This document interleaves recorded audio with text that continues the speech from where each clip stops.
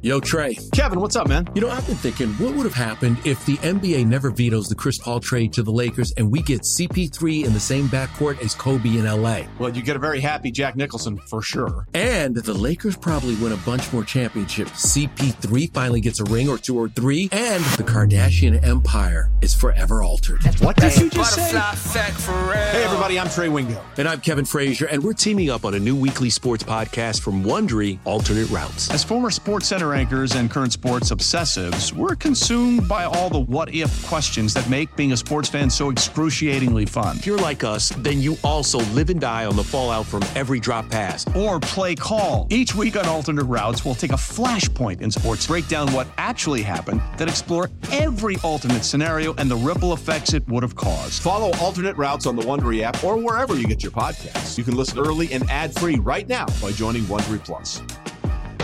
Let Tend Dental make your dream smile a reality. We offer a variety of top-rated treatments, including Invisalign aligners. And for a limited time, Tend is offering $750 off orthodontic treatments. Offer valid through January 31st, so don't wait. Visit hellotend.com/sale. That's hellotend.com/sale. And book your free consult today. Yeah, there should be some passion. This doesn't have to be boring. You couldn't get bored by baseball. Hey, one thing the game needs is more people like you. Still have grown men run around tight pants. It's Mookie Betts. This is Daniel Bard. It's Steve Aoki. There's Sal Talamacchia. This is Brock Holt. Hey, this is John Lester. Baseball isn't boring. Welcome to Baseball Isn't Boring. Here's your host, Rob Bradford. All right, baseball is not boring. This is the first time I've uttered those words in 2023. I'm talking to a little mic for the first time in 2023. And we're going to look back at this moment saying, oh my goodness, this is the first full year of the fastest growing cause in the year of our Lord, 2023. We got the ball rolling in 2022 with a podcast for a couple of months in. Now we really hit the ground running, which is exactly why I don't want to do year in review. I don't want to do predictions. I just want to keep sort of the momentum going. I want to keep the conversation going, that whatever's happening, top of mind. And top of mind today was I saw a tweet from Sean Spradling, who does a great job. I've just noticed this on Twitter, covering the WBC. And I hope to have Sean on because I don't know if you know this, the WBC is this year, and it's of note because people like the WBC, and there's a lot of players playing it, including, by the way, Masa Yoshida. Masa Yoshida is the outfielder who the Red Sox signed to a 5-year, $90 million contract. They are putting a lot of eggs in his basket, in that basket that is Masa Yoshida, outfielder, lefty hitter, outfielder, bat-to-ball guy, power hitting guy, diminutive guy, not big. Diminutive means not big. And so we'll see. The ultimate we'll see. It's also interesting, and I do want to get into further podcasts about the WBC dynamic. And like I said, maybe we'll get Sean on others. We've already had, if you want to go back a week or so ago, we had on Adam Jones and Mark DeRosa, Annie and Kinsler on the Baseball's Isn't Boring podcast talking about the WBC and how it's really taken a notch up, taken a turn up. In terms of participation, in terms of interest among the players. And when it comes to Masa Yoshida playing for Samurai Japan in 2023 World Baseball Classic, well, I don't the Red Sox weren't positive that was going to happen, but, I think that a lot of people thought that maybe, that the lure is a different sort of responsibility, a different sort of lure. There's a different sort of expectation. So I don't think anyone was overly surprised that Yoshida is going to be playing in the WBC. So that's not what we're here to talk about. We're here to talk about what it looks like when he gets back, what it looks like when the season starts, and what really the free agent outfield market looks like overall. So when we get to the end of the day being, let's say, the end of the day being the All-Star break, the end of the day being the end of the 2023 season, when we get there, who are we going to look back as the best free agent outfield signing not named Aaron Judge? Aaron Judge is going to be great. He makes a lot of money. We get that. But after him, who is going to be the best free agent signing? So let me put these 3 names in the mix. Actually, let me put 4 names in the mix. So other than the first one after Judge, Brandon Nimmo. Brandon Nimmo signs a 5-year, $110 million deal. So he was perceived going in to be the top outfield guy after Judge. Everyone knew that. He goes back to the Mets. All right, 5 years, 110. Mark that down, bookmark it, whatever you want to do. All right. Then you have Andrew Benintendi, and Benintendi gets 5 years as well, just shy of Yoshida's deal. So just about the same age as Yoshida, by the way. Then you have, I think, the wild card in the situation is Michael Conforto. He signed to the Giants, a 2-year deal. Obviously, there's a lot of injury concerns, but who knows? That one could go either way. This is sort of fork in the road for Michael Conforto. Giants, after they missed out on Judge, as we sit here, after they missed out on Correa, they need to add some people, so they add Conforto. And then you have Yoshida. So anybody who says this is absolutely what's going to happen with Masa Yoshida and he's going to be this guy, we can't predict. We thought Seiya Suzuki was going to end up having a better year, his first year with the Cubs, than he did. And this is his first year. He was okay. But, you talk about some of the people who had played with him, who had seen him in Japan. It's like, this guy's going to be a star right away. And he has some injury problems, but we'll wait to see what happens with that. Now, what does this mean for Yoshida? What is he going to be? All we know is that he's going to play left field. His defense ability probably won't lead him to the expanse that is right field at Fenway Park. Certainly not center field. So you have that dynamic. You think that he's going to hit with some power, especially going the other way at Fenway. So, all right, we think that. We think that he won't strike out a lot, which I think that it's a sneaky thing in how teams are viewing everything with a change in shifts. And also just seeing what happened with the Astros at the end. This is a team that was just putting the ball in play. So teams want to put the ball in play a little bit more. So all of that's what we know. But what we don't know is this going to be a guy who you can say, okay, you're at the top of the order, you're going to set the stage, or you're going to have to sort of bury him in the 6, 7, 8 spot in the lineup, which, to be perfectly honest, won't be a great look because you gave the guy 5 years, $90 million plus the posting fee. So we'll see. But I think it's a good conversation. I right now, in this podcast, for the purposes of this podcast, we are going to take the leap of faith and we'll say, hey, you know what? After Aaron Judge, you know who could be the best outfield free agent acquisition? It could be Masa Yoshida. Let's just play that game.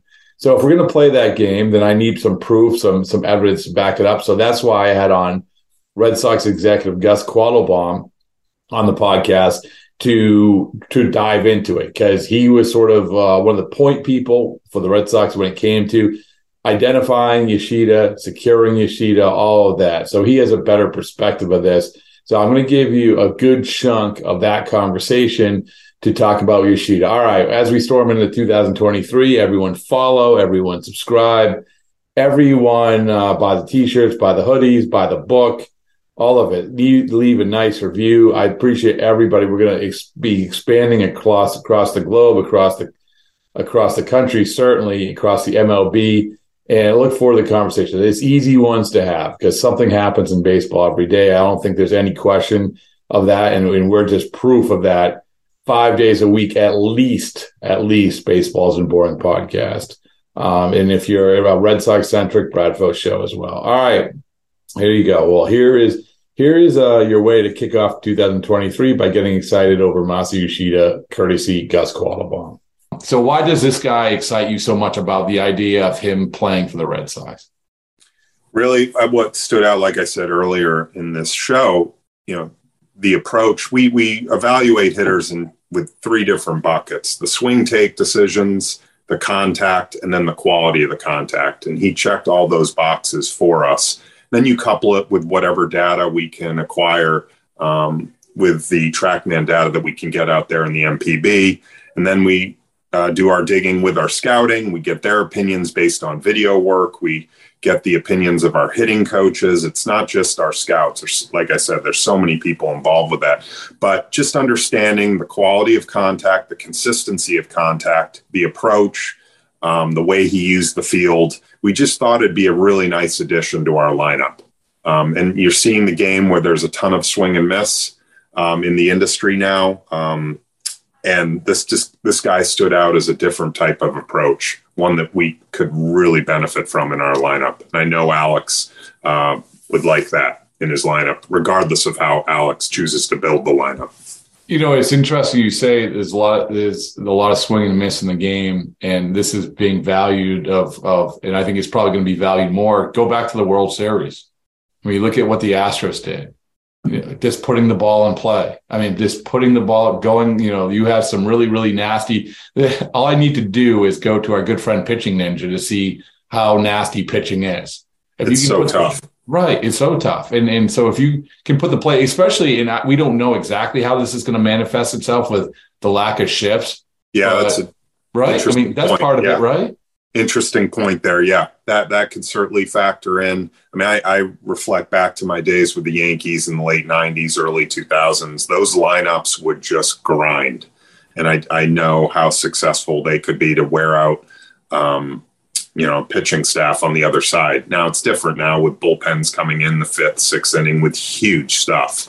But that anytime you can grind out at bats, I know that's something that a manager would appreciate. Yeah, the days I remember that this was the sort of the biggest feather in the Red Sox cap going back of like, oh, look at, they always at the top when it comes to pitches per plate appearance. I remember when Napoli was signed, that was a big deal, right? This took 4.5 pitches per plate appearance. And you're right, it sort of went away from that. But it is going to be interesting. And I'm glad that I made you think. I'm glad that you're going to be sitting at this wedding and thinking about, I wonder how more contact will manifest itself with no shifts. What do you? I'm not going to give you credit for that, Rob. Sorry. Oh, come on. By the way, let's just say if I hear other reporters echoing it, I'm going to know that it's a circle of life. All right, my take is a circle of life. So when you look at Yoshida's spray chart. If you did look at his spray chart, how do you think if there were, here's another good question. If there were shifts, how would he be shifted? Or would he be shifted? Or was he shifted?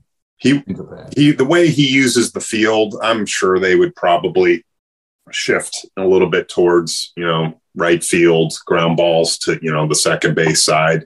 But he uses the field so well with a very simple swing that, I don't know, I'm sure each team out in the MPB had a different approach on how they would defend him.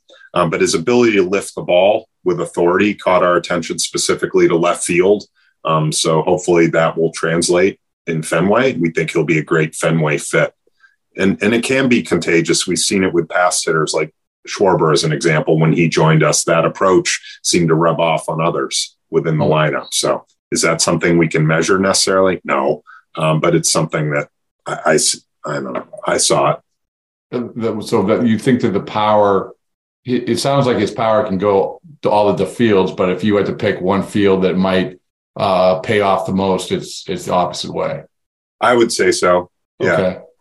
All right. I mean, he moves so well in the box. We've consulted with a number of hitting coaches on that, and they really liked how he could lift the ball the other way.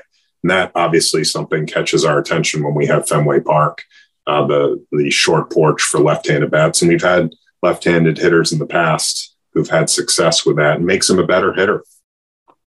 It's interesting because as we were taping this the day before, Benintendi signs basically almost the same deal.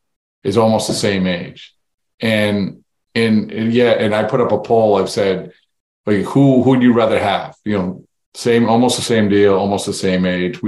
And people, I think you're going to like this, that about 70% said we want Yoshida. And I think a big part of that is because people like the idea of what some guy is going to be. And Benintendi's a solid player. There's a reason why he got a 5-year deal. He's a solid player. So, but if you had to say, okay, this is not to say don't pick one because it's not fair. It's like that guy is going to be, Yoshida is like this guy. But give me some guys that you say here are pieces of Yoshida that these guys have. Does that make sense? Yeah, I understand where you're going with this. It's risky for us to get into the comp business. We I guess where comps are useful in scouting is to cross-check ourselves with making sure that we're profiling these players properly. But I've learned over the years that dropping comps on players, they're not predictive. I've learned this from people involved in the horse racing industry. Like, it's just, comps are useful to cross-check your own opinions. Are your grades lining up when you're profiling a player? But they're not predictive. And so we kind of stay away from that. But he's someone that, you recognize the approach, the high walk rates, the ability to handle velo. And that's one thing that stood out. It'd been a few years since I've been removed from in-person looks in MPB. But one thing that stood out to all of us when we went out there was, wow, the velo is climbing out here. And so, the drive lines of the world are yielding their influence globally. A lot of these pitchers are going to Driveline, or they're consulting with Driveline type companies, facilities, and the velo is climbing. So we were able to see a guy like Yoshida and other hitters face better velo than we've seen in the past. So that gives you a little more solace when you're projecting on a player coming over here. What is the difference in velo compared to there and here, just in a very, very broad general sense? So in other words, let's say that, there's X amount of, like, what percentage of guys that can hit 100 here and what guys can hit 100 there. So what is the average? Yeah, I would argue there's not as much depth in big power arms out in the MPB as you would see here domestically. But there are guys, whether it be out of the pen or some of the better starters in the game out there, they have big velo. And so you can get good, but I don't have those numbers. And Rob, I'm not in analytics. Well, right? Listen, I mean, first of all, I'm going to ask you your scouting comp for yourself, because I'm not going to. Not going there. No, you don't want to say who you patting yourself after. Come on. No, I hope I'm evolving, on a daily basis. So that's okay. risky. Yeah, but that's the old. I'm trying to think of an old scout that was smoking a cigar, with a hat, and who nailed you, basically like that. Oh, I know, Clint Eastwood. There you go. Well, his name was Gus in that movie, so that's right. About. I would end the comparison. You don't think you don't think that between that and the other scouting for the Red Sox, you don't think that all of that is tied together? Who, Timberlake? Yeah, Timberlake. That was. I mean, I think Justin Timberlake could play you in the movie. Okay, that probably hurts his stock. So first, if nothing else, Gus, we have managed to say that you're a combination of Clint Eastwood and Justin Timberlake. All right, so there you go. Okay, yeah, you'll take that. They both have way better gaits than me. I can barely walk. So no, listen. It's all about the eyes and the ears. So fair enough. I know my scouting. But when you come back to Yoshida, it's one of these things when we see him in person, the first thing that struck me when I saw him in person was that, obviously his height, but, I mean, it's true. He's a small guy. But I think the thing that you guys have going for this, which is anytime anyone says, oh, well, look at how small he is, there's the easy counter to that.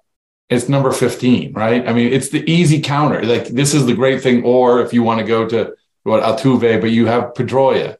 And this is a great thing. The beauty of baseball, Gus, is that it doesn't matter how, but it didn't make me get into the conversations about Pedroia because how he never got beat on a high fastball. And his hand-eye coordination was so insane. And I got to imagine, that's in the compact swing. And so that's what sort of reminded me, okay, you know what? I don't care how tall he is. This could still work, and I'm not going to be judgmental about his height. Sure. And what we care more about than height actually is durability, physicality. How strong is he? He's strong, right? I mean, yeah, he's a strong guy. I think our medical staff was impressed when we got to do the physical finally by how strong he is physically. And, I think you have a bench. I mean, no, it's not a combine or anything. No, you don't. It's like, here's 225. How many times you can push it up? Exactly. No, we don't go to those levels, but we we have a full evaluation once he gets here, and they came away impressed by where he is with his fitness. I mean, he's Macho Man, right? Does he wear cutoffs? If so, and what I'm asking, I haven't familiarized myself with his wardrobe. When I give him a T-shirt, a Baseball Isn't Boring T-shirt, I want to know what kind he wants. So sleeveless or not? Okay. Yeah, exactly. And but it's so many, as we're talking. I mean, there's so many boxes to check off that you guys had to. Sure. It's crazy. It's not like, hey, this guy's really good. Let's offer him a big contract, and we need an outfielder. Boom, there it is. Exactly. And I think we've set up an environment here with the Red Sox where a guy coming over from the MPB can have success. I mean, he mentioned it during the press conference. We're lucky. We have 3 full-time employees that are from Japan that speak the language. We have a massage therapist. We have a strength coach. We have a trainer, and they can help maximize this guy's physical potential. And they can build the relationships, they can build the trust. And I think that's what all our players want, is a staff that they can build trust with. And we're confident we have that. And then you have a manager who is empathetic to anyone coming from a different arena, coming from a foreign country, and making that what we know is a difficult transition, not only to the U.S., but to Boston, where there's a high standard. And all the work we did on the makeup of this guy, we're confident that he can handle this transition. I was really pleased, impressed by how he handled the press conference, which is never easy, with all the attention, and to have the guts to go out there and try to speak English, which he hasn't even learned yet. That showed me something. You mentioned Cora too. I mean, it's not a direct line, but we go back to the Daisuke conversation, or even like the Okajima conversation. Cora was a main cog in that clubhouse as in his role. And I remember that clubhouse because that was the first time that you had to deal with it. And like I said, we'll never see anything like that again. We just won't. But I remember that I think they were giving out the Japanese classes to some of the players early in the morning. I think Veritek tried doing it for a while, but that was a big part of it. I think that Cora on that team probably went a long way to try to do everything he could to sort of bridge any gaps there were, right? Absolutely. Alex can empathize the moment Yoshida gets to Fort Myers. He can understand what it's going to be like. And hopefully our next goal now is to make sure that this transition is as seamless as possible. So whether it be the technology that we have in our hitting cages, or the dimensions of JetBlue Park, and then the staffing that can speak the language, we hope that we can make this transition a smooth one. Well, I look forward to further analysis on March 10th in the 7th inning against the game against the Twins. So I guess you can send me 500 words on why I should consider that opportunity.